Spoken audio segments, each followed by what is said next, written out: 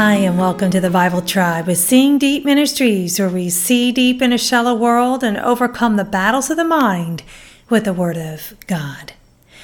It's easy to become afraid of things in this fallen world, but fearing anything or anyone other than God is foolish.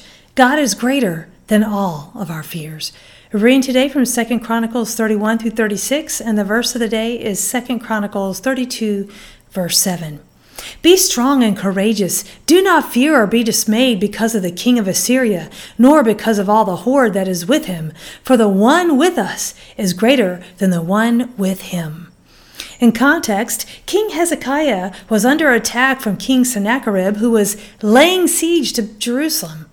According to the Enduring Word commentary, the chronicler is not telling us the complete story here. He does not include what we learn from 2 Kings 18, that Hezekiah unwisely and unsuccessfully tried to satisfy Sennacherib with gold and treasures from the temple.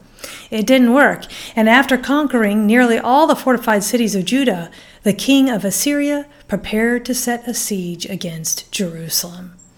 Hezekiah should not have shown his treasuries to the king of Assyria. You know, sometimes when we are under attack, we might do well to examine if we did anything to precipitate the attack. Did we boast and make someone envious? Sometimes people cannot handle to hear about your blessings. But even when we might have induced the attack, God is with us, and we do not have to fear. I chose the key word greater, which is the Hebrew word rav, and it means exceedingly, abundantly, more than enough.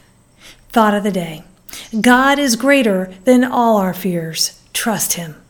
Application: when we examine our sources of attack in our lives, may we humbly seek wisdom to know if we played a part so we can repent and seek God's protection.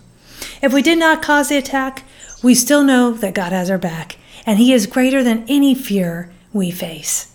Go with God and His precious word, friends. Tune in tomorrow as we begin the book of Zechariah.